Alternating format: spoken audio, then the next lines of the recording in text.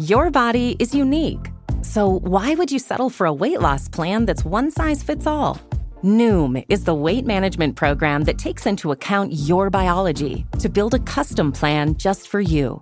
Stay focused on what's important to you with Noom's psychology and biology-based approach. Sign up for your trial today at Noom.com and check out Noom's first ever cookbook, The Noom Kitchen, for 100 healthy and delicious recipes to promote better living. Available to buy now wherever books are sold. Hi, we're Visible. We're the wireless company with nothing to hide. Seriously. Hidden fees? We don't have them. Annual contracts? Not our thing. Great wireless on just one line? Now that's more like it. Get unlimited 5G data powered by Verizon for just $25 a month. Taxes and fees included. That's right, $25 a month, every month. Sorry, hidden fees. We're just not that into you. Sometimes the choice is just Visible. Switch today at Visible.com. Rate with service on the Visible plan. For additional terms and network management practices, see Visible.com. We are not going to solve endemic problems unless people who those problems don't directly affect begin to understand that we are all in this together.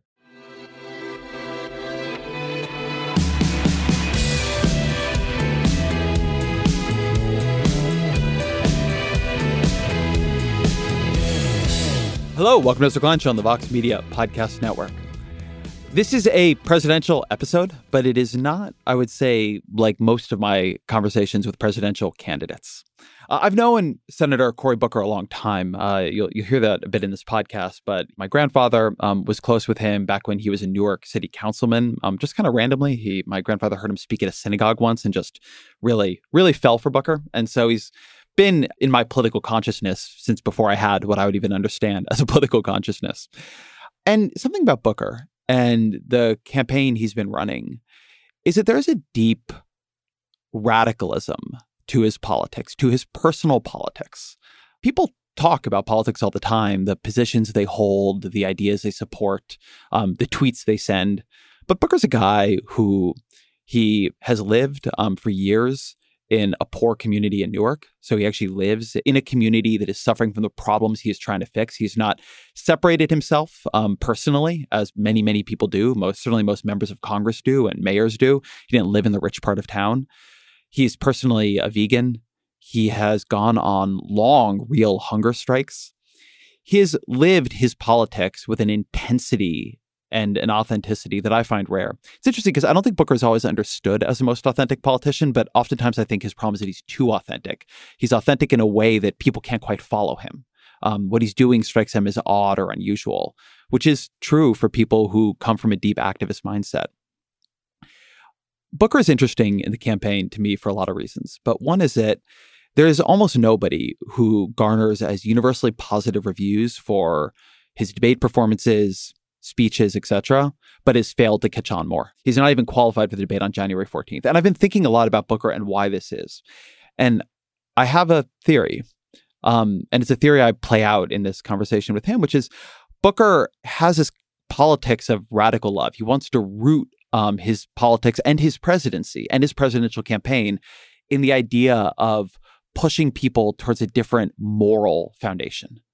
What he wants to push people towards is the same kind of radicalism with which he lives his own life. But the demands he's willing to make of himself, he's not willing to make of other people. And so when it comes time for that radical love to become confrontational, to become a battle line, to draw distinctions, to say who is on the side of it and who is not, it becomes much softer, and he softens the edges of it. And he refuses sometimes to challenge people in the way he challenges himself. And so I think that people listen to him and they like what he's saying, but it is a little bit hard for them to imagine what it means. That in the way that a Bernie Sanders or an Elizabeth Warren or a Pete Buttigieg or even a Joe Biden, they're very clear. It is very easy to extrapolate from what they do on the campaign trail to the ways in which their presidency would operate or be different. That with Booker, he's trying to hold so many conflicting ideas together, and he's trying to hold so many people together. You can listen to him as he talks. Imagine the person who would be left out or offended or unseen in what he just said and double back to bring them back in. You can listen to him as he talks, do that. But then by the end of that comment, as eloquent and as beautiful and as morally grounded as it was, it could be hard to know what was just said. It can be hard to find the part to hang on to. And I think you can hear that in this podcast. One thing I was trying to do in this conversation was force a specificity from Booker that I think is there in his thinking, but I think doesn't come out. And something you'll hear is that on the one hand, he gives some answers in here that I think are as interesting and as powerful and as demanding as anything I've heard from any presidential candidate. But he also gives a lot of answers where he refuses to say what it is that he actually quite means, where he refuses to draw the distinction that help people understand what would make a Booker presidency different. How would these beautiful ideals that animate him find their way to the ground level? So I think this is actually an unusually interesting conversation because it is really spending its time inside the complexities of Booker's campaign, both the enormous promise he has for holds for a different kind of politics, a genuinely radical and confrontational form of politics, and why that often ends up muddled and confusing, and why he ends up in this almost friend zone of the presidential campaign where people really like him, but do not quite fully support him. So I think this was interesting because I think it helped, at least for me, see and explore the paradoxes, the contradictions of Cory Booker. And I hope that you find it interesting too. As always, my email for feedback on this, which I'd be very interested in, but also guest suggestions, whatever, is EzraKleinShow@Vox.com. For quick other announcements, although I know this was a bit of a long intro, so I won't spend too much time here. Why We're Polarized, my book is coming out soon. Check it out on pre-order, but also please check out our list of tour spots. A bunch of the tour spots have now sold out. 6 and 9 in DC, our Greenlight event in Brooklyn with Ta-Nehisi Coates, one of our events in SF, the one with Dave Eggers. So a bunch of these are selling out or are close to have sold out. So please check out whywe'repolarized.com. You can see where we're going, or at least the ones have been announced already, and get tickets. I would love to see as many people from the podcast out, but don't wait because these are selling out. So if you want to come, the time to get a ticket or get your spot is now. That's at whywe'repolarized.com. But here is Senator Cory Booker. Senator Cory Booker, welcome back to the podcast. It's really good to be back on with you, Ezra. Thank you. So I want to start with something that I saw happen on CNN a couple of months ago, which was during one of the climate town halls. Jorge Ramos asked you, said, you're a vegan. You've made that as a personal choice. And should other people follow you in that? Should other people follow your diet? And I was surprised when your answer was no. Why was your answer no? Well, what would you rather have? Would you rather have 50% of the population eat 50% less meat, or have 4% of the population go vegan? And the reality is corporate animal agriculture is destroying the planet Earth. I've visited with families that are suffering deeply. Duplin County, North Carolina, has low-income Black communities that I've met with them. They are being their health, their well-being by these massive CAFOs that put pig feces in these huge lagoons. And by the way, those contract farmers themselves have horrible conditions dictated to them by companies like Smithfield and Tyson. Then these CAFOs, I watched them spray it over spray fields and stuff waft into Black and brown communities where the folks are saying things like, we can't open our windows, we can't run our air conditioning, we can't put our clothing on the line. The value of our land has gone down dramatically that families have been on since slavery. It's destroying our environment. It's not sustainable as the globe moves more toward the Western or the American diet. It's just not sustainable. And our food systems must change. But again, if you talk to farmers in the Midwest who've been on their land since the 1800s, they'll talk. I had a Republican farmer named Jones in Western Illinois tell me about what happened when the CAFO, the big corporate consolidated operation, moved in near. He can't drink from his well anymore, can't fish from his creek. So I definitely think that we cannot sustain this, and it is an environmental issue. But this idea that I'm going to stand up as presidential candidate and tell people what to eat when we as Americans, that's a very personal choice, what we put into our mouths. So no, I'm not telling folks that you need to be on a vegan diet. I think that's a way of getting massive backlash and pushback. But I am asking people to be much more conscious of the decisions we make and how they affect people and the environment and those around us. So on one hand, I want to say, I find that answer compelling, and something I say on this show a lot is that I'd rather everybody ate half as much meat than we doubled the number of vegans. So On some big macro political level, I see where you're coming from on that. But to me, this is a little bit of something I see in your campaign in microcosm. You live your life by a politics that demands a lot of you. You live in a poor area, you're a vegan, you really work hard to work with and see and talk to and understand people who are different than you. When I see the way you live out your politics, I find it to be a much more demanding form of politics than I see in most of your colleagues. But then when I hear you asked about what it demands of others, you're a little softer about it. And the reason I focus on the veganism thing is because I believe, to be honest, that your answer to that is yes, that you think people should. You're not going to make them, but that you think people should, that you do it because you think it's a good thing and other people should. And so I guess I wanted to push you on this a bit. What does politics demand of us? And isn't it worth it for candidates to do more moral confrontation with some of those questions? So, and I don't know how much when you were doing the research for this podcast, you listened to my stump speeches around the country, Iowa, New Hampshire, South Carolina, Nevada. I don't go into deep policy. I stand up and say, this is a moral moment. And I'm running for president, not because I think I'm smarter than the other people running for president. In fact, most of them I work with. I'm running for president. First of all, I know executives their job is not to be the smartest person in the country, or in my place back when I was a mayor of a city. It's to surround themselves with people with great ideas. But no, I tell people I'm running for president because I think this is a moral moment. And we must have leaders that can begin to ignite the moral imagination of our country. Leaders, plural, not one. Because the only way we've ever gotten big policy done is first to have big shifts in consciousness, in urgency, in empathy from the population. And I say very directly to people, I say I'm the only candidate that's going to put a warning label on my presidency. That if you elect me president of the United States, I will ask more from you than any president has ever asked from you in your lifetime. And so I make the moral urgent claim.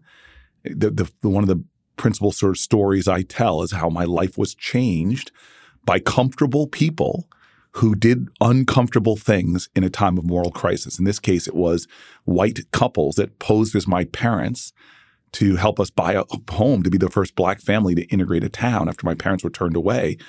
The white couple put a bid on the house I grew up in, literally got the bid accepted on the day of the closing. They didn't show up, but my father and another white man, a volunteer lawyer.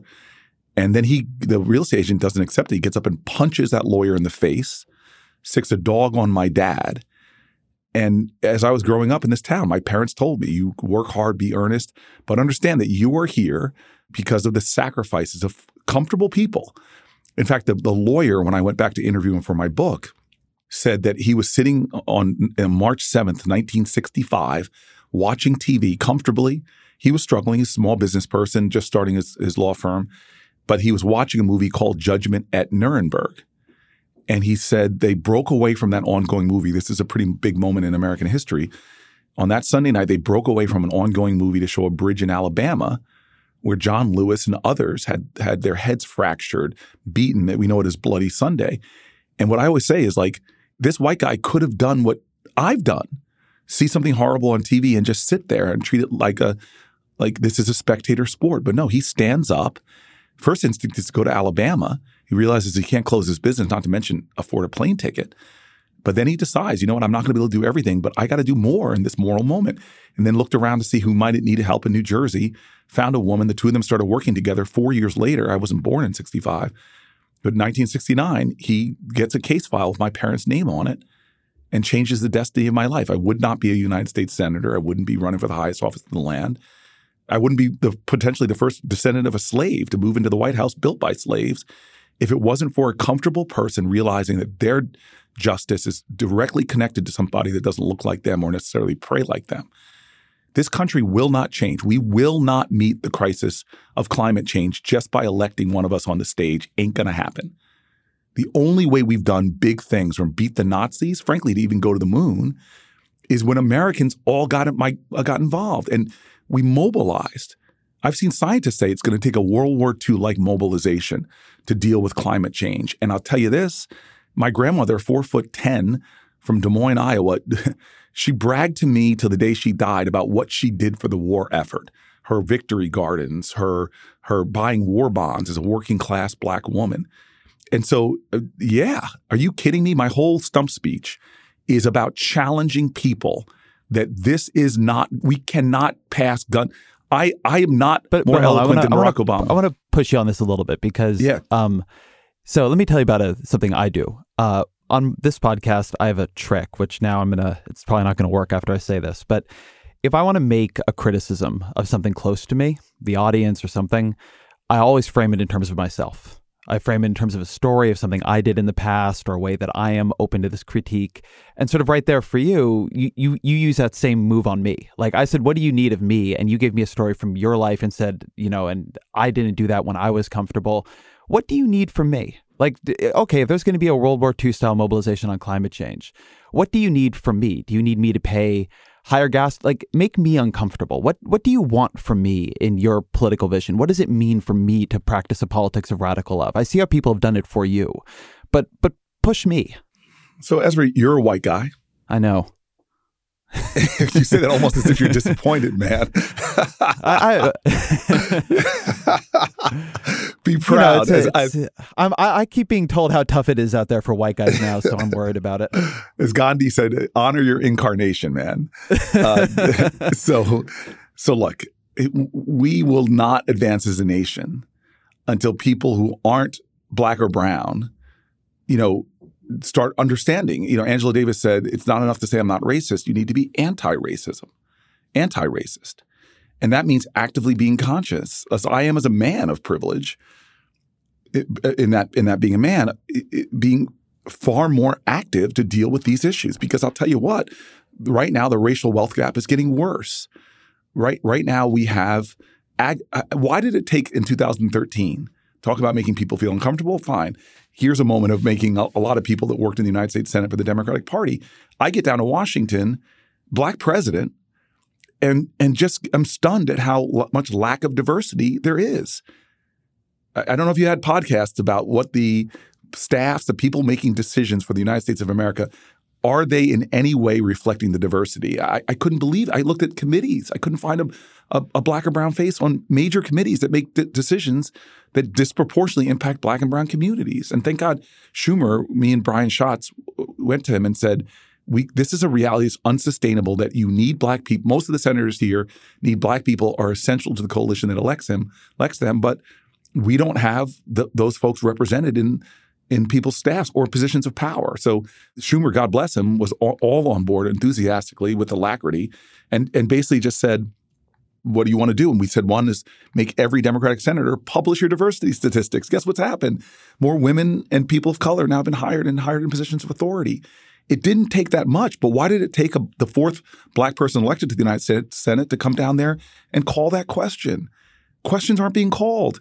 Think about wealth and how it's created in this nation. We talk about the financial markets. Well, I get down to Washington, D.C. Texas is a red state, and they have an emerging manager program for managing their pensions, which creates hundreds and hundreds of millions of dollars of wealth managing these state pension funds. New York has 8%, I think they have, for the emerging manager. The biggest pension funds in America are the federal government. Why did it take me coming down to the United States Senate and asking the question, why is it 0% of our pension funds being managed by women or minorities? And by the way, they get better results, according to Barclays Banks. I think PNC did a study. Why? Why does it take a person of color to ask questions like that? Why aren't you doing it? Or the press holding folks accountable? We are not going to solve endemic problems unless people who those problems don't directly affect begin to understand that we are all in this together.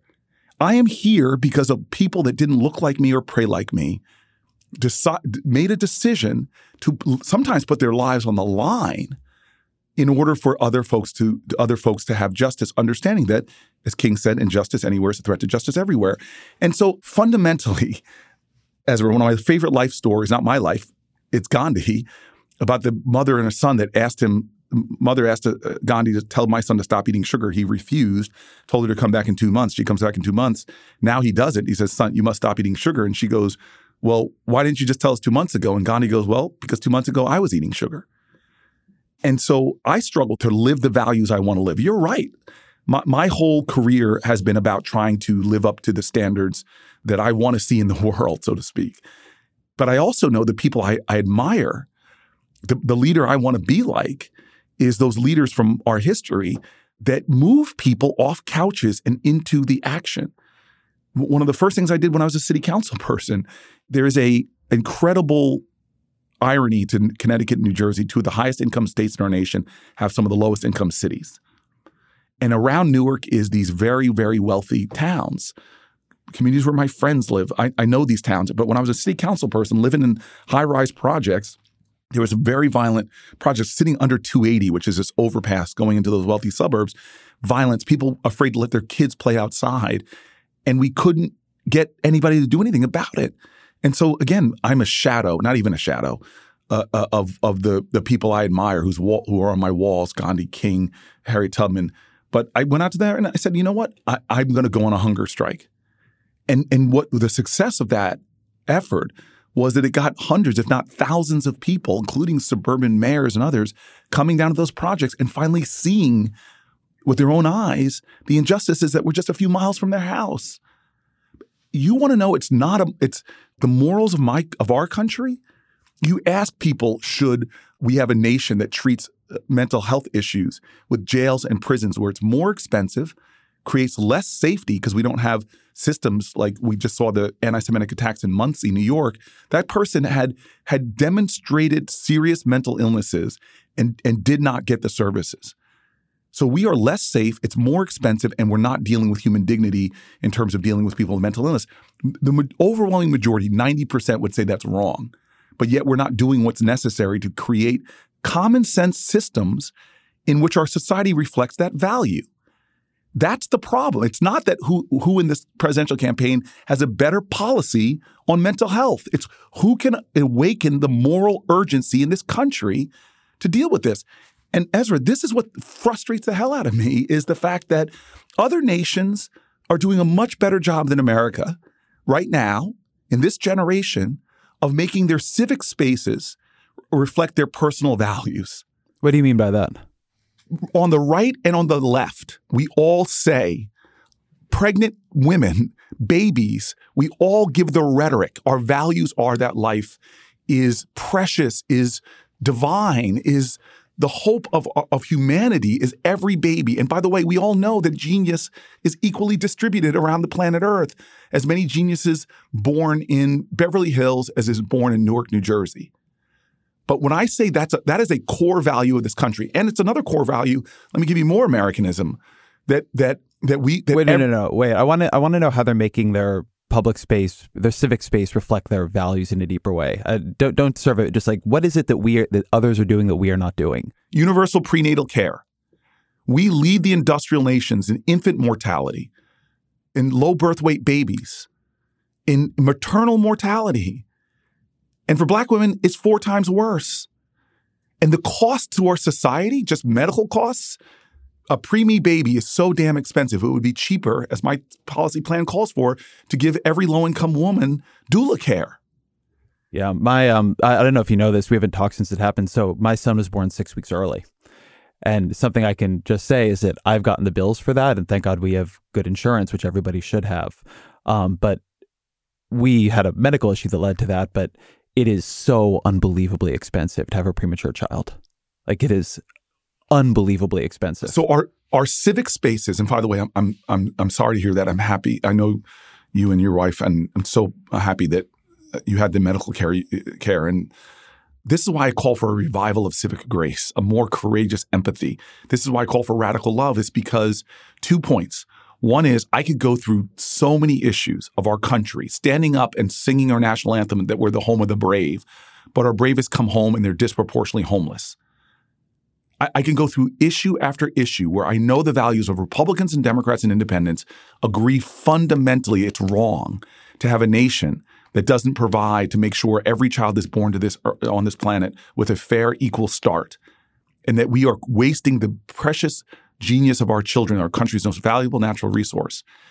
That is a value that is not manifest in our civic spaces, and other countries are doing a better job. But now the next question, because we don't hold that value. I mean, I want to be like a little sharper on this one, because I think this is actually a very good example. You're in the Senate. You are watching the ongoing effort to gut Medicaid, to repeal Obamacare. You know better than I do probably about like the case currently going through. It just got bounced back from the Fifth Circuit Court of Appeals, where Republicans, including the Trump administration, are trying to use the individual mandate, which now does not have a penalty attached to it. They're saying call that unconstitutional, and because it is unconstitutional, call the whole law unconstitutional. So getting to people's values can be tricky because people can, I think, bullshit a lot about their values. But I think that the clear value of a lot of your colleagues and a lot of this country is that no, we do not care about people having anywhere near an equal start. We like the idea of equality of opportunity.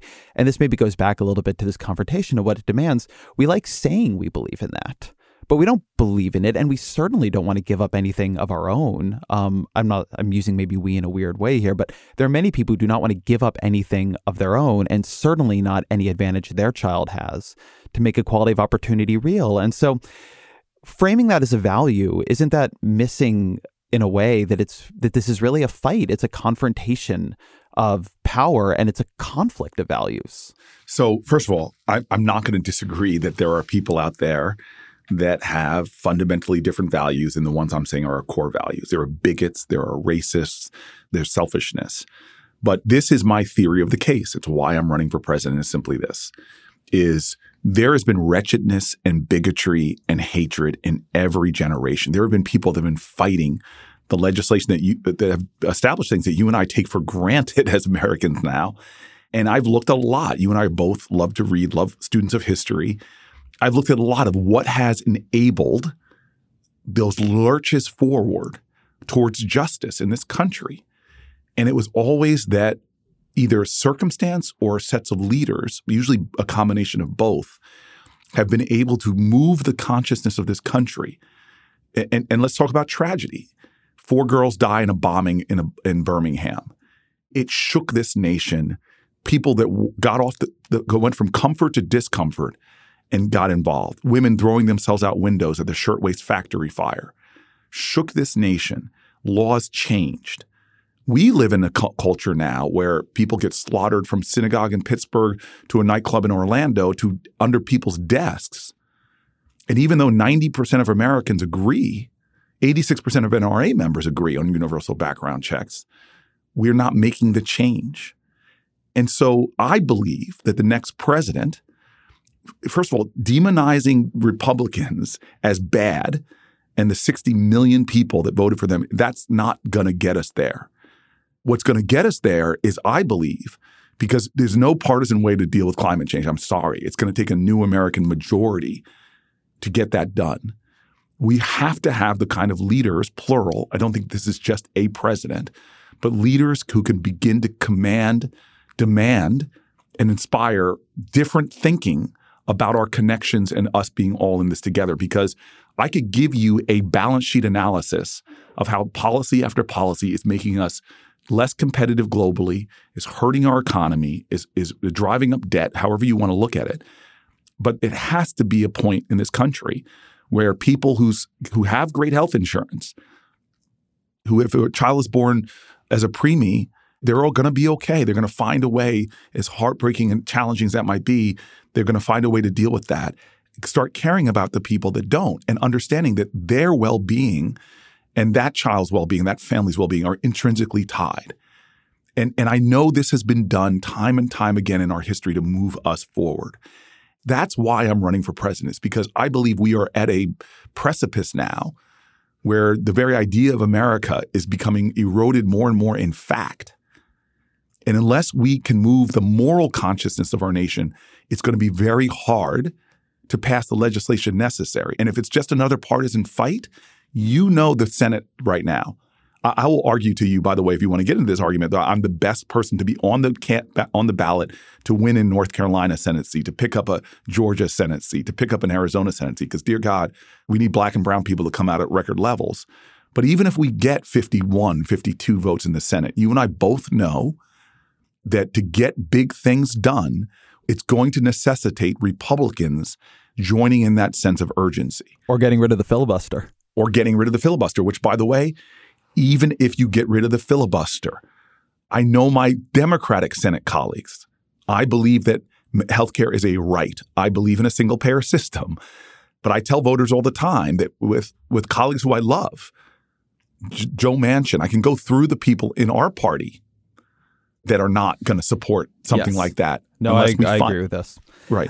I want to connect a couple things you said together, and see what they pull together into. So what you are saying, I want to agree with in a pretty deep way, that to get anything done is going to be very hard. And to get anything done, the idea that you're going to get it done while turning off everybody who leans right in this country, given the way the geography and processes of our system work, is not going to work. I mean, putting everything else aside, as you say, Joe Manchin comes from a state that's going to go for Trump by a lot. And the one way he remains popular in a state like that is by showing that he's independent. So these are problems that I don't think any of the candidates really have a great answer to. What I hear you saying is that you believe that if we had a leader who stood up on stage and tried to inspire people towards a different kind of moral grace, towards each other, towards a country, tried to connect them to values and a deepness, a richness of what America's best traditions are, that it could kind of move the underlying moral framework in which people operate. But something you also said is that you're a student of history, and in a way that is explicit, much more so than other candidates, you root your candidacy in other movements of resistance. The civil rights movement, I think, most frontally. You've quoted Gandhi, I think, 3 times already in this conversation. You quote Gandhi a lot. And you mentioned a hunger strike you did in New York. And when I look at those movements and think about them, one of the things they have is not just leaders who were trying to inspire people through great acts of rhetoric, but they had leaders who led at great, great, great personal cost acts of radical confrontation. And something that I've seen you work with before are radical acts of confrontation. Again, not that many people running for president now have led hunger strikes. But it's not something I've really seen in this campaign. I mean, as you say, I think that a lot more of this campaign is sort of you give speeches trying to call people to this.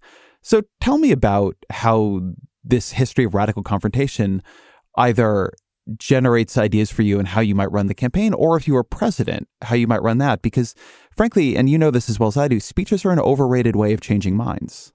Well, first of all, I want to answer your question, but I just want to tell you what's working for us in Iowa.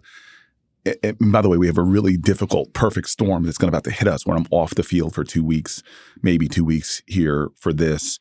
I've had to come off the field as a result of the Soleimani attack. But our whole campaign in Iowa is based upon the power of persuasion in things like that. We get, and I've had reporters now, please come see what happens.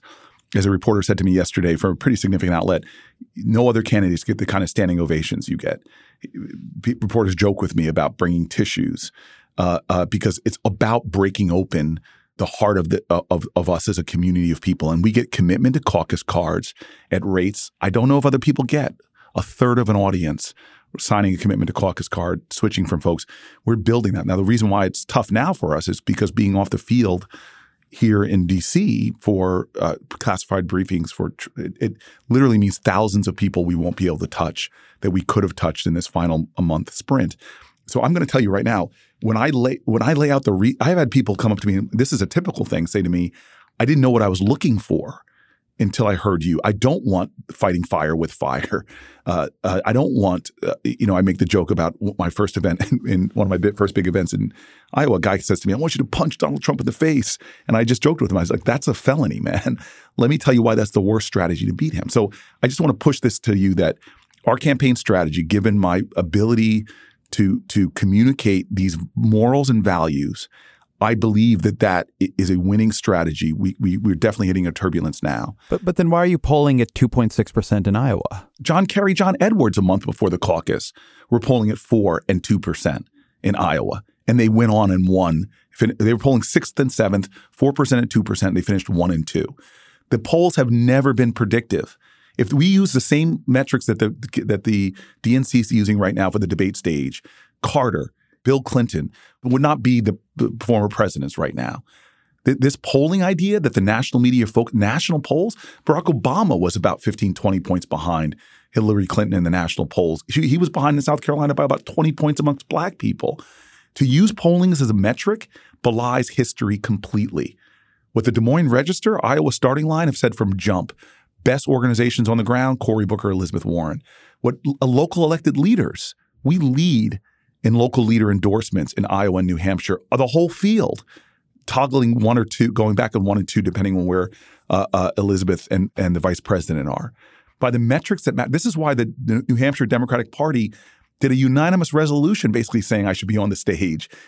This is why the local media in Iowa is saying he is one of the top 4 or 5 competitive campaigns here, and he's not on a debate stage of 7 people. So I'm sorry, the polling has never been predictive of outcome. What is the way I beat a machine in Newark, which we would have never polled well with. But again, it's about change. It's what King said. King wrote the letters to the Birmingham jail, not to the bad people. He wrote it saying to good people who are doing nothing. And what I'm saying to you, and I'm going to pivot back to I think the really important question you asked, is if I'm saying to you that some of my colleagues have policy platforms as good as me on a lot of issues, I have no monopoly on great ideas. Some of them have great ideas that I've loved. But the question for the next leader that I want is someone like past leaders that have inspired me to action that I wouldn't have taken anyway, and I'm a good guy. Because when I interview people for a job, don't tell me what I want to hear. Don't tell me about the tab on your website. Tell me when you were in impossible situations before, what the heck did you do to make a way out of no way? Because as Baldwin writes in the last page of The Fire Next Time, that's the best of us. When human history, which is a perpetual testimony to the achievement of the impossible. And the next president will have impossible cards handed to her or him. Impossible cards. And by the way, when I was mayor of the city of Newark, on a much smaller scale, being mayor in the middle of a recession, taking over from previous mayors who were indicted and convicted, we had impossible problems. And the first problem I knew was that nobody gave a shit about Newark. We did, who lived there. Other dedicated folks did, but the rest of the country was afraid of Newark, looked down on us, tinged with biases and bigotry. And it somehow, I remember going out talking to a shopping center. We had terrible food deserts in Newark.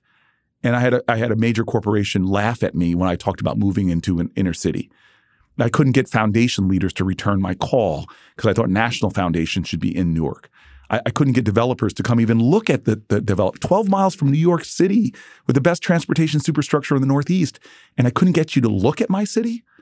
My professors who are not alive, the people I look about, people like James Bevel and Dorothea Cotton, who were these amazing artists of activism and designed the Birmingham protests, not King. King was against their strategies.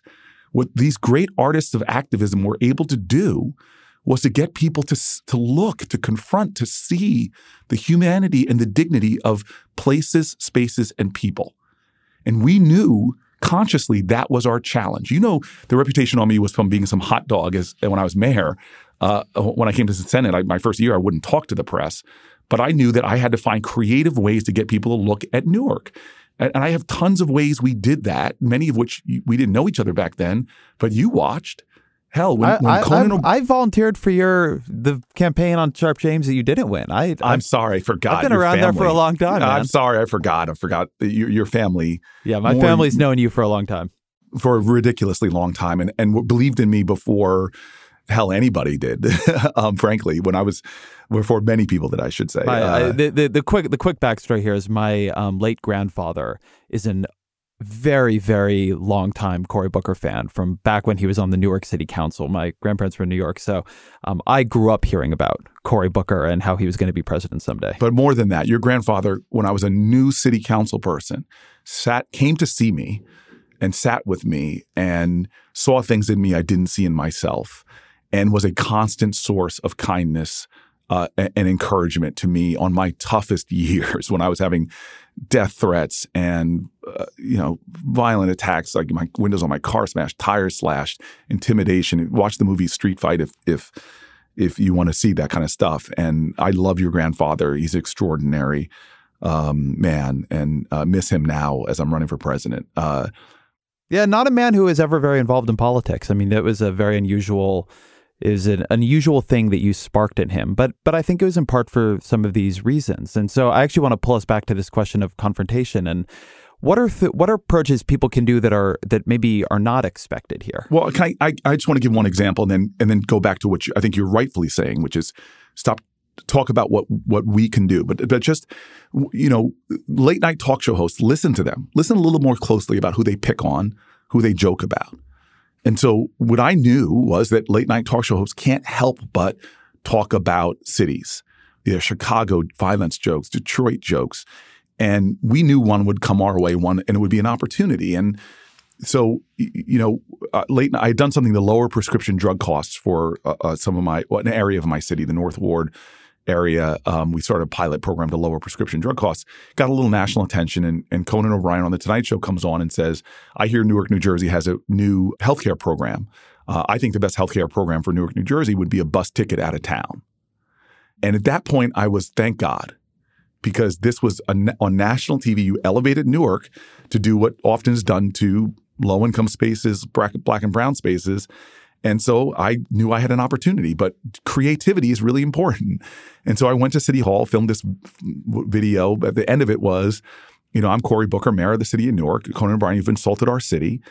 And I'd already bragged about Newark. And I said, by the power vested in me, by the people of the city of Newark, I hereby ban you from Newark Airport.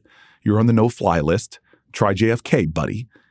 And knew the video. This is the beginning of Twitter. We were real innovators on the platform. And the video goes viral. And it's so viral that I get angry calls to City Hall from civil libertarians who seem to be really concerned about the civil rights of Conan O'Brien and telling me, how could you violate it? And I'm like, 4-letter word response, joke. But even the TSA put I still remember when somebody came to my office and said the TSA put a clarification on their website that mayors in America can't ban people from their airports. But it blew up to become one of the top stories. Suddenly I'm on shows that wouldn't pay attention to a mayor of Newark. I'm going on Larry King, daytime talk show host, more earned media for my city, positive earned media, because media only wanted to show violence and corruption. We're getting more earned media than a 10, 14-day period than we had gotten in years probably before. Get eventually invited on Conan O'Brien's. He apologizes on national TV, gives $100,000 to Newark charities. But I always say, after all that being one of the top trending stories in America for a good couple weeks with satellite trucks in front of City Hall, people paying attention to Newark and giving me countless opportunities to brag about our city, after that whole kerfuffle between Conan and me, getting people to return my calls was a lot easier. Getting developers to come in. We built our first new hotel in 40 years, developer from Chicago. That supermarket chain that laughed at me, they're in my city now. It's humor. I mean, the people that are can able I examine to that story from a different angle, though? Yeah. Which isn't one of the lessons of that. That's a confrontation you picked. You picked you did it in a very interesting way and like a creative way. But I think here about some of what has risen people, and I think it is a problem, and I will say it is my problem, and it is a problem that my industry creates, that our biggest bias is towards fights. And if you want to get more talking time at the debates, call somebody out by name, and then you guys go back. I mean, you obviously have been in the middle of a bunch of these, and Hillary Clinton versus various billionaires was a great storyline for them. Kamala Harris versus Joe Biden for a while. But isn't what you're saying there that the thing that makes people pay attention is a fight? Well, no, because I told you stories of hunger strikes. You remember this was in national news. I lived on food stamps for a bit to attract attention to people having to live on $2.14 a day to feed themselves or a child. In my life, I've picked different ways of bringing this. Sure, in the Senate, I went up against, broke Senate tradition to testify against one of my colleagues, Jeff Sessions. But I also sat with John Lewis during the healthcare debate, and turned out to be one of the most beautiful experiences of protest in my life, where the two of us just sat on the steps of the Capitol, opened up a Facebook Live scene, and slowly throughout the night, hundreds and hundreds of people came to sit at John Lewis's feet and have an incredible discussion that got carried all over the country. It is whoever – this president right now that we have is breaking norms and traditions. Barack Obama, God bless him, he played by the Queen's rules, for lack of a better way of putting it. This president is breaking norms and traditions every day to demean, distract, divide, degrade. If I'm the president of the United States, I'm not playing by the Queen's rules.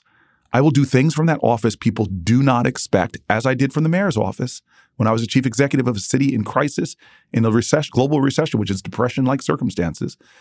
I'm going to do things to challenge, to confront, to show the absurdity of, to drive us as a nation to become a nation of activists, greater activists, because we are activists, so many incredible activists, but to do more, because the competition around this planet, if you like data, so look at the World Economic Forum's data on a whole bunch of indices of where we used to be number one in my dad's generation: infrastructure, education, research and development. percentage of your GDP just investing in the things that are going to create the jobs of the future, not to mention deal with things like Alzheimer's or climate change.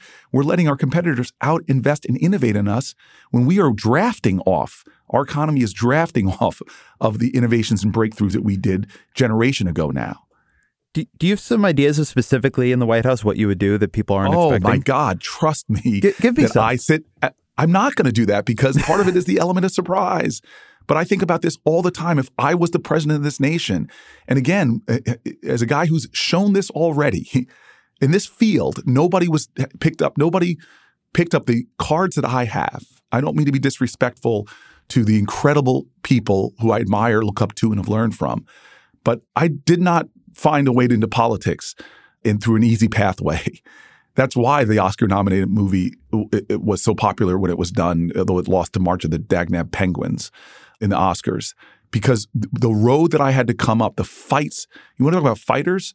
The fights we had to win, and then to get that office finally in a city that had 60 years of shrinking population, 60 years of losing its tax base, a school system under state takeover, ranked one of the worst performers in urban districts in New Jersey, and then tumbling into a recession, and then turning it around to now a city that's growing, number one school system in America for beat the odds schools, kids in poverty going to college. When I was leaving, Newark has 6% of the state's population, and we had 1 out of every 3 building permits in the state going on in Newark, cranes in the air, tens of thousands of jobs. So I've seen the most difficult circumstances that even my people on my cabinet told me we couldn't get out of. And we, not me, we found a way out, creating unusual coalitions, getting more people to suddenly, like Huck Finn, come and help you than had ever even planned to come and help us. And we found a way out. When I think about being president of the United States, I'm always imagining ways to take issues that previous presidents have failed again and again and again. As I say about gun violence, nobody was more eloquent after a mass shooting. When Barack Obama sang "Amazing Grace," he got me. I was crying watching him on TV sing, but that hasn't worked. What would? I mean, I'm sorry to push you so much on this, but like as a journalist, right, I want to make this tangible. And I know what you did in Newark. And to be honest, I mean, one reason that I was there and have covered you so much over your career is that some of what you did is so unusual. And to me, it was very inspiring. I mean, the hunger strike and the way you write about that in your book and the challenging of Sharp James, it is very easy for me to explain to somebody what is the confrontational radical love of Cory Booker from the Newark years. And you've been a very effective senator and have, I think, done creative things. But it's surprising me that you'll say, I can't tell you what I do when I was president because of Give me some examples, even if they're hypothetical, because people need to be able to imagine this. Well, the first thing we have to stop doing, and this is hard, but you never caught Martin Luther King demonizing Bull Connor. Like his humanity, his very dignity. Now, look, I will fight you physically if you're trying to hurt someone else. But there is a power in not letting somebody pull you so low as to hate them. So one of my favorite stories of my life was how I got something passed. Jim Inhofe is a very, very conservative senator. I would call him a right-wing conservative senator. I knew when I got to the United States Senate, Brene Brown says, it's hard to hate up close, so pull people in. It's the first time Brene Brown and Jim Inhofe's names have been that close to each other. So I start going to Bible study in Jim Inhofe's hideaway. For those of you who don't know, every senator in the actual Capitol off the Senate floor have these little hideaways. The more seniority you have, the more incredibly beautiful they are. And so he's a senior senator. I mean, sitting with other Republicans. Kirsten Gillibrand is there as a Democrat. And I notice on his desk, and again, this is how we prejudge each other. And I'm sorry to say that it surprised me that on his shelf, I think it's his shelf, there is a picture of a black girl framed sitting prominently. Something I would never have known about him. And if I never got close to him, I never would have seen. And it turns out to be his granddaughter. And we talked about that. And when it came time to the big education bill, the correction for the awful No Child Left Behind, I was fit to be tied because my party was pushing in a way that was just going too far. And I wanted states to have to disaggregate their data so that activists in those states could hold you accountable for how marginalized populations were doing in school. But this was a time that they were working against data and accountability. And so I wanted to get an amendment on the bill that was being managed by Lamar Alexander, who was like, no amendments. We're passing a clean bill without amendments. And so I want to get the data for homeless kids and foster kids disaggregated. And I have an amendment. There's no chance of me getting it passed. So I go to a chairman of a committee who I know has shown that he does have care about children that might be coming out of foster care or from difficult circumstances. And I ask him, I still remember this moment on the Senate floor, and he looks at me and he goes, "You want this, Cory?" And I go, "Yes." I remember walking away from him, and then he walks around the Senate onto the Democratic side of the aisle, hands me my little card I'd given him with the stuff, and he says, "I'm in." And he walks away. I don't even know what he's talking about, so I kind of run after him. I go, "You're going to co-sponsor my amendment?" He goes, "Yeah." And that is now law of the land. And even my staff didn't think we could get it done. And so I just think that around this country right now, I did this when I went out to meet with Republican farmers in the Midwest. This is before I'm running for president. And this is something I didn't know before I walked in. But the guy whose house I sat at, table I sat at, told the person who was doing me after they looked me up online, said that we can't have Cory Booker in our house. And that's like, why? And the guy goes, because we're a Christian family and we can't have someone like that in our house. Now, I'm a Christian. But yet the lens this person was looking through, I don't know what right-wing media they looked at, but it so vilified me that he didn't even want me at his table.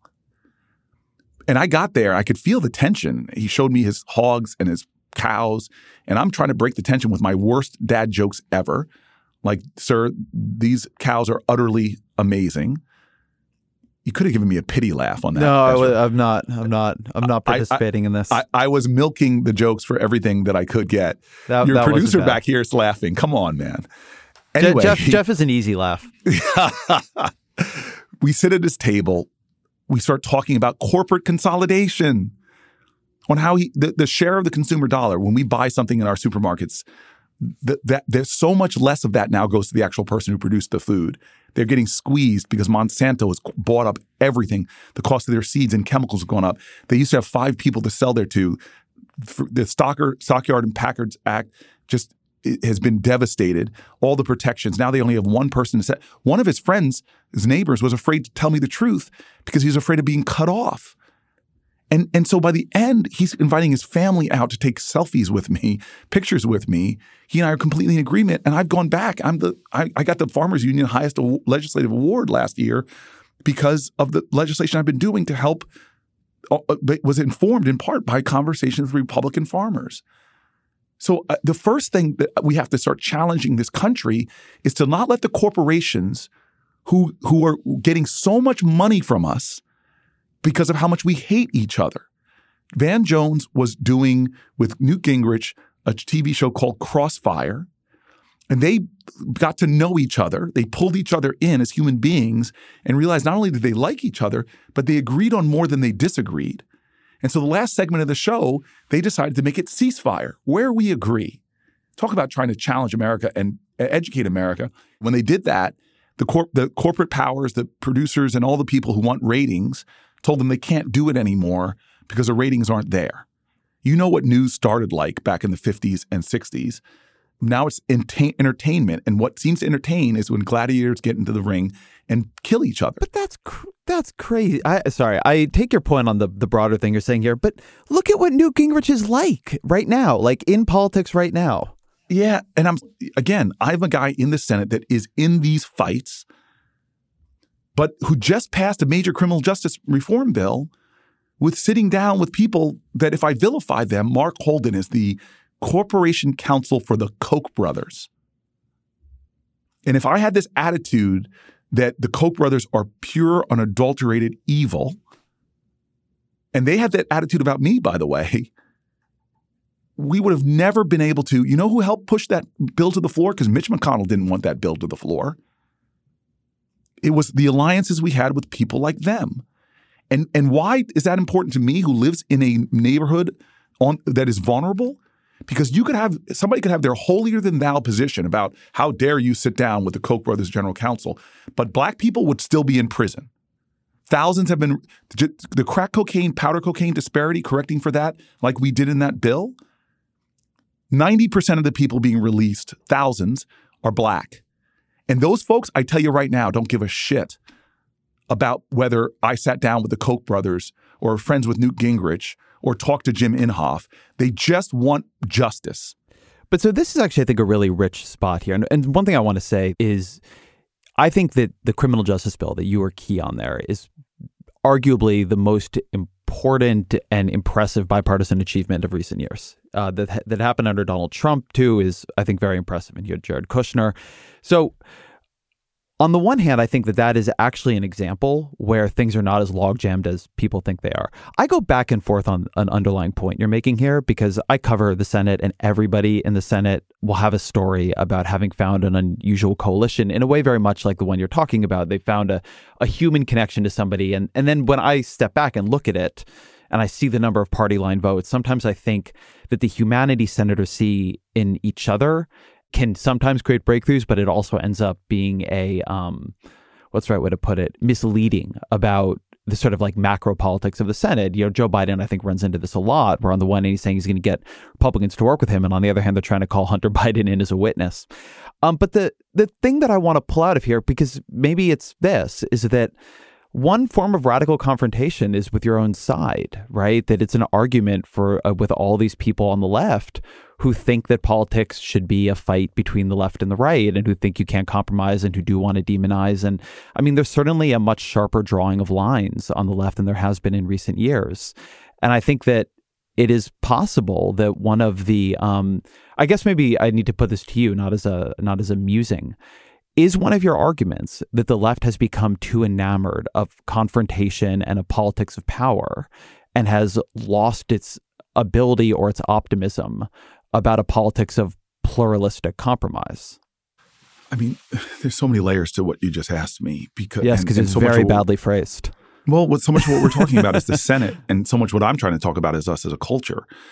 And so, yeah, look, I've had arguments with people who want to call me a moderate, pragmatic Dem to try to tell them I'm far more radical than a lot of people that you think are radical, because I live in a community where every single day I know what's at stake.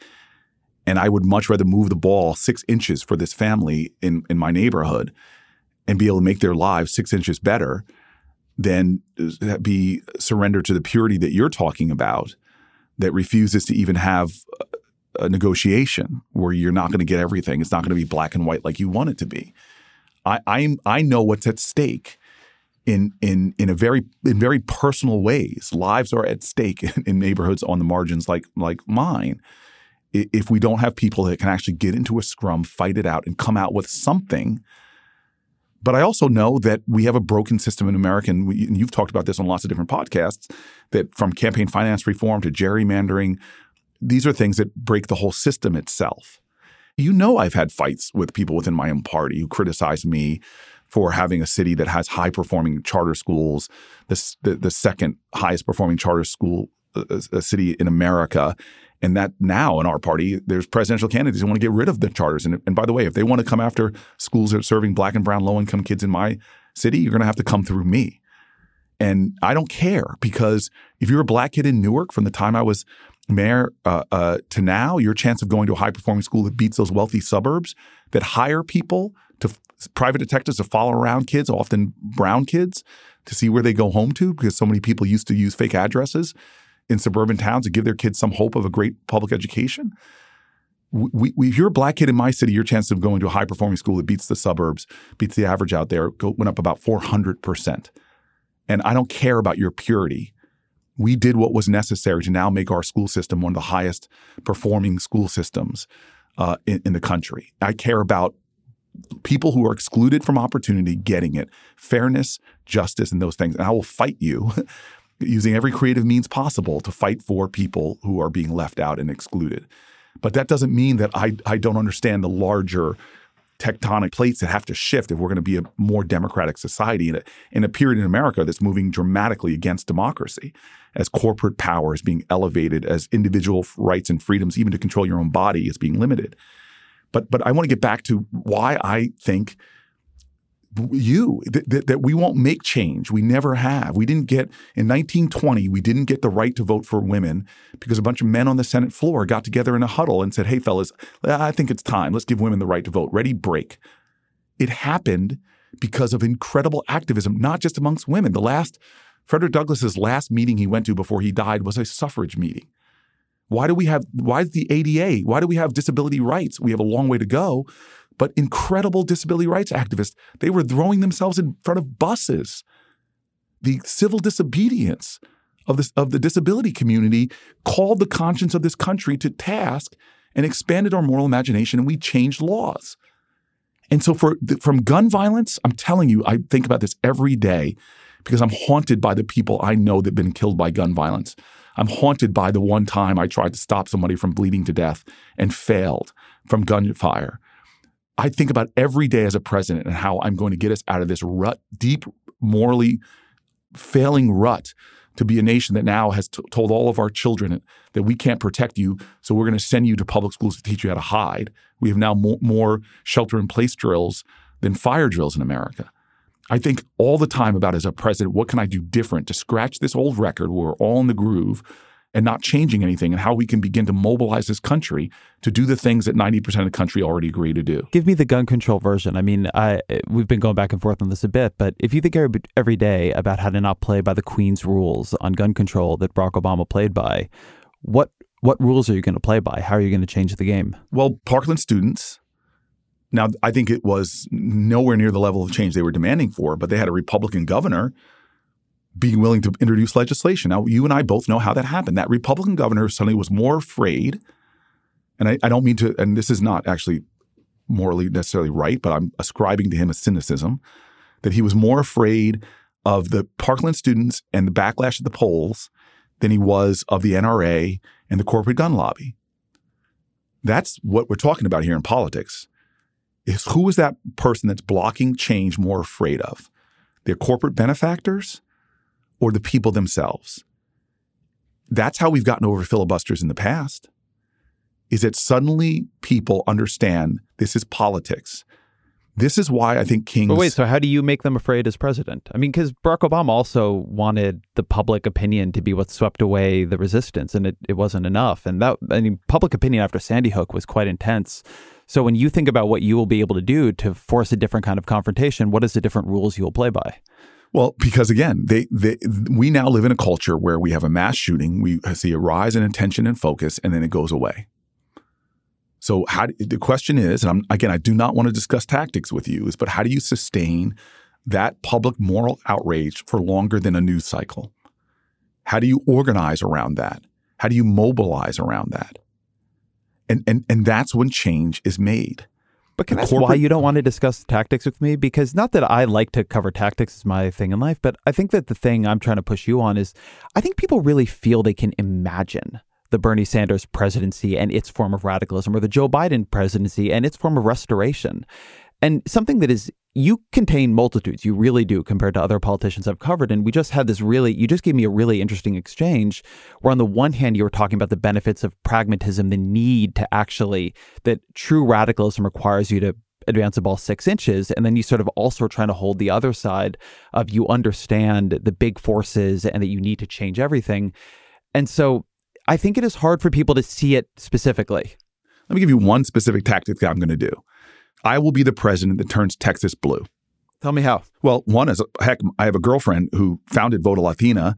I can show you from the data, this much invested will get this much higher voter participation rates. Why have this party not done a massive voter registration, engagement, and mobilization? Because you and I both know Texas long ago passed the demographics that it should be a blue state. Why are we not doing – and this is a mistake of Obama. He got elected, goes into office, and then basically doesn't empower a 50-state strategy for the Democratic Party. And I know technology. I've been looking at it a long time. Let's take my black minister, for example, one of the biggest black churches in New Jersey. When it's time for voting, he just says, sold to the polls, I'll have vans outside, doesn't tell people who to vote for unless I'm on the ballot. No, I'm joking. But there's no systems of accountability. Now, I've looked at social science research. You know what one of the biggest persuaders of whether you, Ezra Klein, are going to vote in your school board election or not? is this one of the biggest persuaders, I'm sorry to say, is shame. If you know that other people, it'll be public, whether you voted or not, it's much more likely you go to the polls. I could give my minister an app today design an app that on his phone, he would have his church membership list and their voting record in every voting, because this is public information. Now it's a different conversation. What if he puts up as the value of this church, not telling you who to vote for, but to vote and to engage? And he puts up on the big screen those people who don't vote. There are so many things we know work to mobilize, engage. It's why, look, I'm a guy who gets invited by everybody in my Senate. Everybody, and I do it willingly, and we all should be doing it for each other. But people want me to come out and help them to get folks vote for them. I travel all the time to help other candidates, from state legislators all the way up to all that I did to get Hillary Clinton elected. And I often show up in Black and brown communities, and one of the most common responses I get from Black folks who feel like, here's a Black guy from Newark, I can talk to him real, is, why do y'all only show up when it's election time? Now, I see the billions of dollars they're going to spend on this race by committed Democrats who have those billions of dollars. Why aren't we building a Democratic Party really in a concerted fashion? Because the Republicans are terrified of it. Republicans in leadership are doing everything they can to take away Black and brown voters in the South, because Nixon's Southern strategy, racist Southern strategy, is on the precipice of falling. And what they are doing, some are doing in Republican legislatures in states all throughout the South, is they're racing to pass laws to make it more difficult for Black people to vote, simply because they know, not only because of the gutting of the voting rights legislation, because they know that if Black folks, brown folks come out and vote at high rates, you will start to see North Carolina turning blue. You will start to see Texas turning blue. I'm with Stacey Abrams. You will see Georgia start turning blue. If African Americans, if young people, I can go through the demographics, start voting at higher rates in midterm elections, you don't even have to go up that high. Millennials are voting around 20%. Get them to 35, 40. We will have control of Congress like we used to have as Democrats back in the days of Tip O'Neill, and you had decades-long majorities. This is a demographic fight that we can win in terms of progressive people who share our values. And I think we can go further, because if we have real conversation with labor, with farmers, I can go through the groups that Republicans are now competing against us for, that when you actually ask them the ideas, they're with us. You poll Obamacare, people hate it. You poll the principles of Obamacare, the actual policies, and the majority of Republicans love it. They are doing a much better job in their horrible marketing towards groups that should be with us. I'm going to be the president that understands I'm the president of every person in the United States. I don't care if you like me, voted for me or not. I'm going to do everything I can to keep you safe and make you more economically prosperous. But I'm going to also be the leader of the Democratic Party in a way you haven't seen before. And I'm going to be in states building the kind of ways. If Texas turns blue, will we ever have a Republican president again? No, not until the Republican Party stops doing policies that hurt Black and brown people, like their immigration policies, which they used to not be against, until you had the Fox News culture of vilifying the very people that helped to build this country, which are immigrants. So that's one thing I will say, guilty as charged. I will be an unapologetic leader of the Democratic Party as president of the United States and build it better than any other president ever has, because I'm the one that has come from a background that we beat machines, powerful, wealthy machines, by organizing on the ground. We're going to build the party again in 50 states from the grassroots up. Support for this podcast comes from Constant Contact. If you're a business owner, you already know that it's really, really hard to cut through the noise of everyday life. If you want to connect with your customers, you need to break through the noise. You need Constant Contact. Constant Contact is a marketing platform that makes it easy to reach new audiences, grow your customer list, and connect over email, text, social media, and more. Whether you're a marketing guru or just learning the ropes, Constant Contact offers writing assistance tools and automation features that make it simple to say the right thing at the right time. So get going and start growing your business today with a free trial at ConstantContact.com.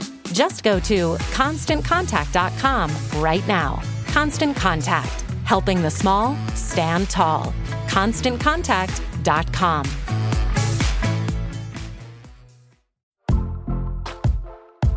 Most weight loss programs focus on restriction and inflexible routine, which is why most diets fail. But Noom isn't a diet. It's a weight management program that uses psychology and biology to help you develop healthy, sustainable habits. Noom believes that weight loss starts with the brain, and their daily lessons are tailored to help users understand the science behind food cravings and eating choices. Whether you want to lose weight, increase physical activity, meet a health goal, or simply change the way you think about food, Noom can help you build healthy habits while still enjoying your favorite foods. Stay focused on what's important to you with Noom's psychology and biology-based approach. Sign up for your trial today at Noom.com and check out Noom's first ever cookbook, The Noom Kitchen, for 100 healthy and delicious recipes to promote better living. Available to buy now wherever books are sold.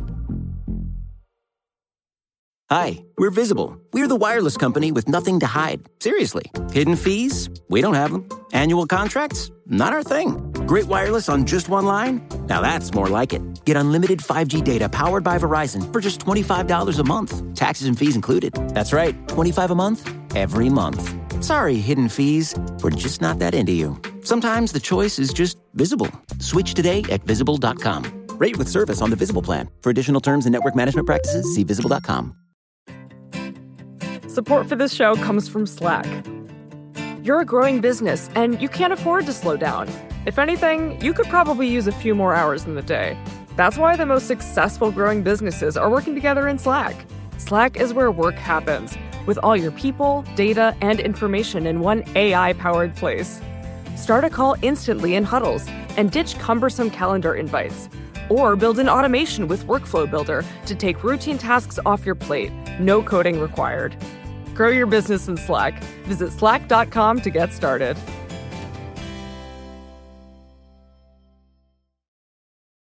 Let me ask you about a couple of the policies that you have in your agenda that I think deserve a bit more attention. And in particular, one that I think about a lot is you are the only candidate, to my knowledge, who really emphasizes the idea that if you want to reverse mass incarceration, you need to reverse it as well for violent criminals. Yes. We have a tendency in American politics to separate issues into the good people deserving of help may be unfairly treated by the system and the undeserving. And in the mass incarceration debate, the violent criminals are seen as the undeserving.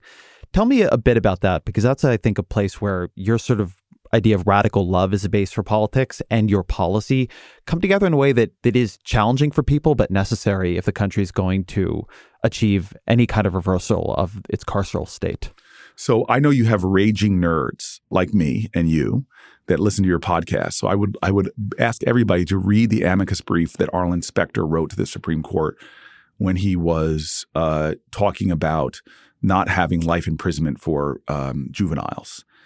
And it was mentioned in Just Mercy, which is, if you don't want to go and read a raw brief, read Just Mercy, because he talks about Arlen and quotes Arlen Specter, a guy who physically attacked police officers, was guilty of arson, says, thank God when I was shooting off a gun, it didn't hit anybody, who just talks about his years. And he became a United States senator because we have a different justice system, number one, for certain people and not for others.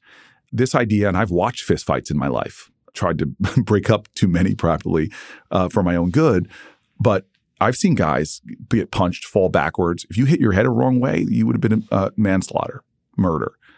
None of us should be judged by the worst of things we've done. All of us who sped 10 miles over the speed limit, if we lost control and hit somebody, manslaughter, violent crime. The idea that there are people in jail. I love visiting prisons, one, because I'm driven by so much of my life boils down to Matthew 25.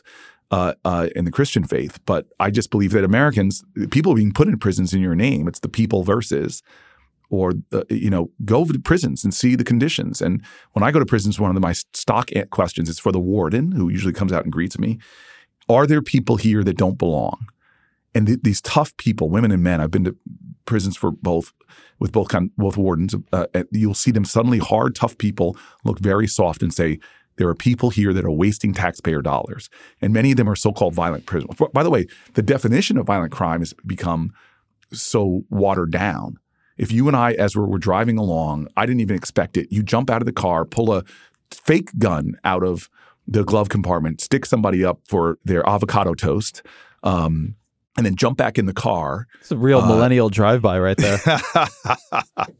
I was hoping to get you to – your producer's laughing at all of my bad jokes. But you jump back in the car. I don't know what to do, so I just drive away. I am, the driver, a violent felon. We see women right now in prison, the fastest growing prison population, getting caught and charged for violent felonies, never lifted a hand, never lifted a gun, but their proximity to the bad men they're often, or the men who do bad things that they're often involved with, get them there. And even if you've murdered somebody when you are 20 and now you are 60, you don't deserve our justice and our mercy and our forgiveness and where have we become to be such a society of retribution as opposed to restorative justice? And so I'm sorry. You want to talk about radical? I'm the only person in this race who's pointed to 17,000 people who are currently in prison who do not belong there. And I can document why it's 17,000. One is because that crack cocaine, powder cocaine that we made 18-1, we should make it 1-1. And just by doing that, make thousands of people eligible for clemency. I shouldn't have, God bless her soul, I shouldn't be a Kardashian. That should not trigger clemency in this country. We should have processes and systems that are fair. The other, I can point to thousands of people. If the Senate, 87 votes in the Senate, has now said, I think Lindsey Graham missed the final vote, so it would have been 88, have said that sentences are too long, but we did not make that retroactive. That as President of the United States, 88 senators said, sentences are unjust. We're going to apply it to the people that are already there. That puts people on the pathway. So this to me, and we haven't talked about race, which is an issue that permeates every element of our society, environmental injustice, the healthcare system. I can go through in education, how race still continues to be driving deep inequalities in our country if we are not talking about it and addressing it. And as a guy, again, I should not be the person in the United States. It should not take me coming to the United States Senate to bring up something like sickle cell anemia, which gets so much less federal funding, even though it affects so many more people, but they're Black and brown people. I should not have to be the one calling out everything from diversity on staff to pension fund management to small business association. When you come to the issue we're talking about moving this country's consciousness on issues, we have to be able to. And I will be a president on the criminal justice system, which is Michelle Alexander calls a new Jim Crow, that talks about how we have a system that you have presidents getting elected to office who are doing things that Black kids are getting arrested for every single day. In 2017, there was more marijuana arrests in this country than all the violent crime arrests combined. And there's there's no difference between Blacks or whites for using marijuana, selling marijuana, but Blacks are multiple times more likely, upwards of 4 times more likely to be convicted of it. So criminal justice is an issue that is so toxic. What we do to human beings is human rights violations. And this is an issue that drives me. And if you don't have mercy or a sense of justice for people just because they're quote unquote a violent criminal, I just don't get it. I don't get why you draw that line. Let me ask you about another policy here, too, that does very much bear on the race issue and that, to me, is a definitional issue for your campaign, and I wish it's been getting more attention, is the baby bonds idea, which you framed. It's a universal policy, but it would create baby bonds for children up to $50,000, depending on income. You framed it as a way of closing the racial wealth gap. There's been a lot of attention to UBI, Universal Basic Income, in the campaign through Andrew Yang. But what you basically have is a universal basic wealth proposal, and it's gotten a lot less attention. So I'd like to hear you make the case for that and why that should be a foundational, why we should be focusing on wealth as opposed to just income, because there are a lot of EITC and UBI ideas out there, but very little focusing on wealth. So I want to first tell you that this is both sides of the idea already. There were past Republican senators, but one that ran for president, that brought this issue up. My proposal is just very simple. And the reason why I like it better than something like universal basic income is because I actually like progressive things that look at your wealth and make a decision. Not everybody getting $12,000, as my dear friend and the guy who I've come to even love more in this campaign, Andrew Yang. But I want to look at your family's income. And so we say $1,000 for everybody. If you're born in this country, you get $1,000 in a interest-bearing account at the time you're born. And then every year of your life, you get upwards of $2,000 placed into that account based upon using the same measures as the Earned Income Tax Credit, up to $2,000. So the lowest income kids, I think about 1 out of 5, 1 out of 6 are born in poverty. By the time they get to be 18, would have upwards of $50,000 to invest to do something that creates wealth. Paychecks help you get by. Wealth helps you get ahead. And we know those things. Buying a home, going to college, things that create generational wealth in America. And so this is radical. Number one, you're right. It closes a racial wealth gap because blacks are disproportionately poor. The average black child would have about $30,000+. The average white child, because again, disparities in wealth, they'd have upwards of $20,000, 15 to 20. This is something that would be powerful in leveling a playing field and giving everybody a fair shot. It has implications on college. Our bill got endorsed by the Home Builders Association, Realtors Association, because they know that it will be a boom to the housing market. Farming communities love it because that 18-year-old may want to take over the family business, now has capital to invest. It is a game changer in a society that claims to be a capitalist system. I think our capitalism and our free market is being distorted by oligarchies. But it has an incredible effect of giving people real agency over their lives from the time they become an adult at 18 years old. This is something that, because it's come from think tanks on the right as well as the left, it's not something one of these ideas that the right is going to close ranks behind immediately, especially as I think about strategy all the time as president about how we're going to get things done. Working with think tanks on the right, building coalitions of people that understand that when you give people that wealth and that agency, and it's, by the way, it's something we can pay for pretty easily by adjusting the estate tax back to the wild, wild days of 2009 and closing certain loopholes. And so one of the things that I think is fascinating about this policy is that there was a new study that came out 2 weeks ago now, and what it showed is that we tend to think about the college premium as being an income generator, and there is still some college premium in income. But in terms of wealth, 50 years ago, if you went to college, you had a huge wealth advantage from that. But now, for people who went to college in the 80s, and this is adjusting for age and accumulation, if you went to college in the 80s, the wealth premium for going to college has dropped a lot for white people, and it has become statistically indistinguishable from not going to college for non-white people. And so there's a way in which the way our economy has evolved and the traditional promise of how you build wealth as part of the American dream has broken down for non-white communities. And so it seems to me that wealth deserves a lot more attention in politics than it gets, but it somehow is totally obviated by the income discussion. It is an income discussion, and it's often the wrong kind of wealth discussion, where it seems like, and again, this is Republican filters. They try to make it sound like we're just talking about redistributing wealth or redividing up the pie, which, by the way, I unapologetically believe that we need to have a fairer, more progressive tax system on everything from Social Security tax, which is regressive right now, all the way to what we've done on the highest marginal rates. Or I think we should tax capital gains like ordinary income. I don't understand why you buying a Picasso and your investment returns on that should be less than the money I make sweating or working in a factory or so on and so forth. I think that we as a party need to be talking a lot more about wealth creation. Because again, my community, I'm sorry that I use my lived experience as a lens.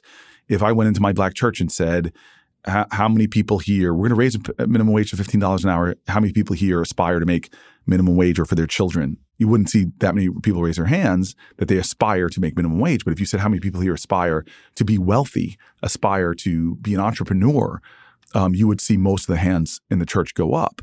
And so we've got to start talking about widening pathways to wealth and opportunity in our country and doing it in a way that captures the imagination, maybe not of that person that's middle-aged, I'm 50 now, but for my children, wow, you're speaking to me about how to expand pathways so that my child has a much better life. That's something I think that we used to think of as the American dream.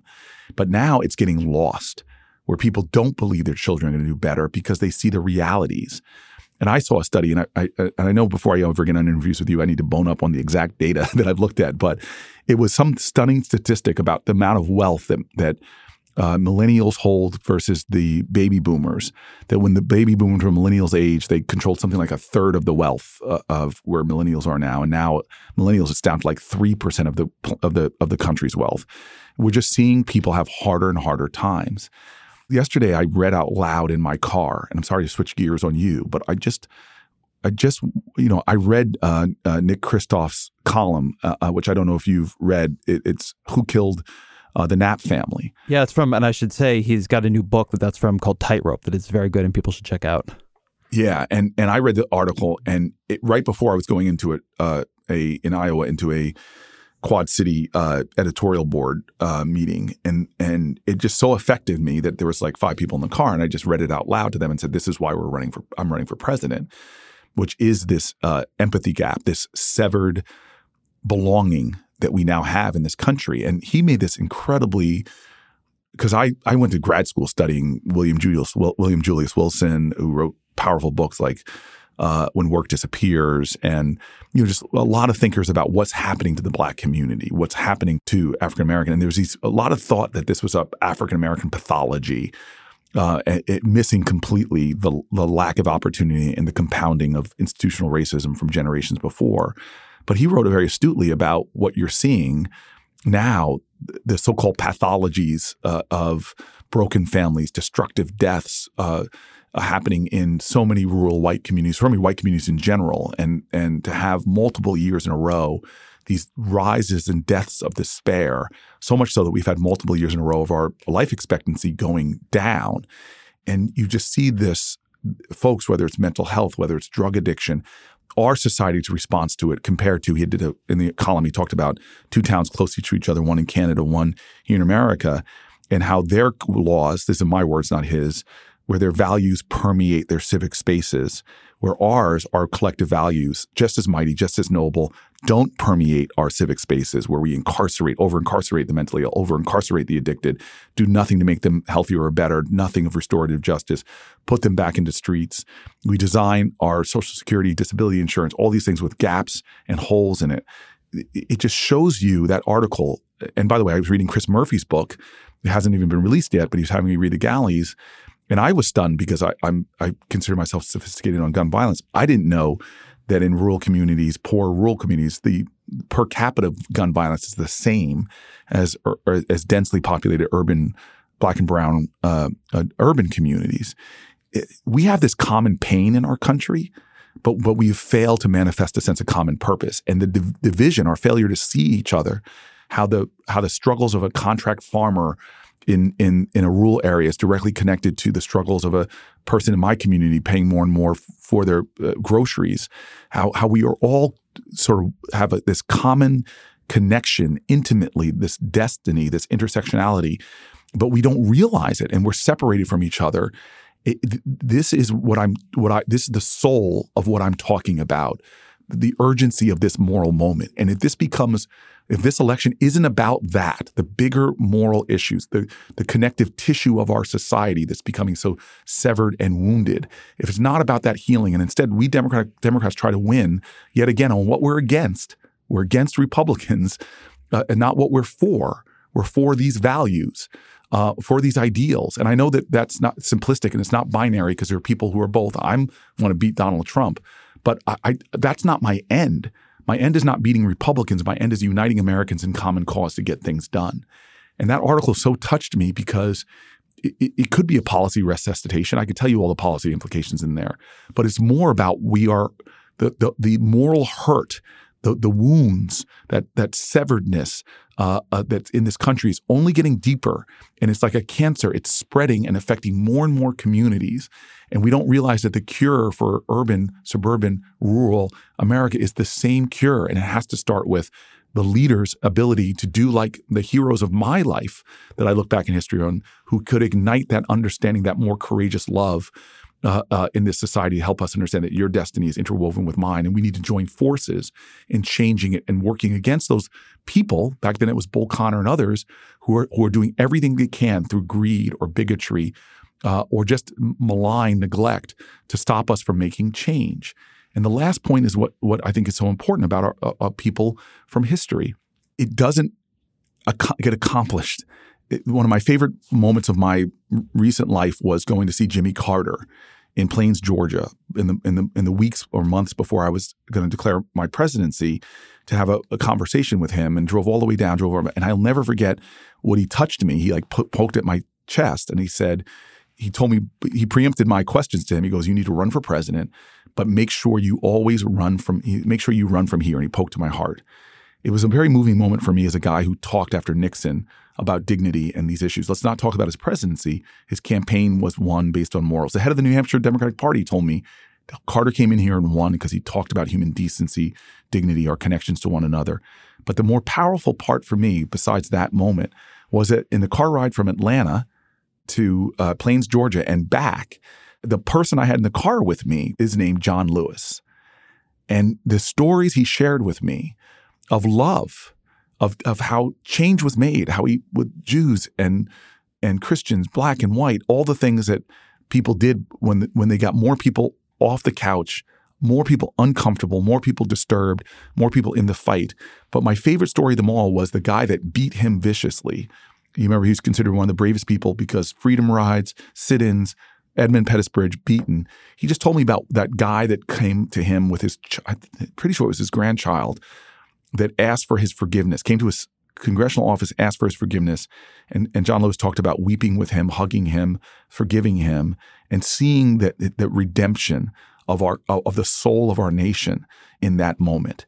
And so I always joke that you can tell I'm a fighter. There's a movie made about me called Street Fight.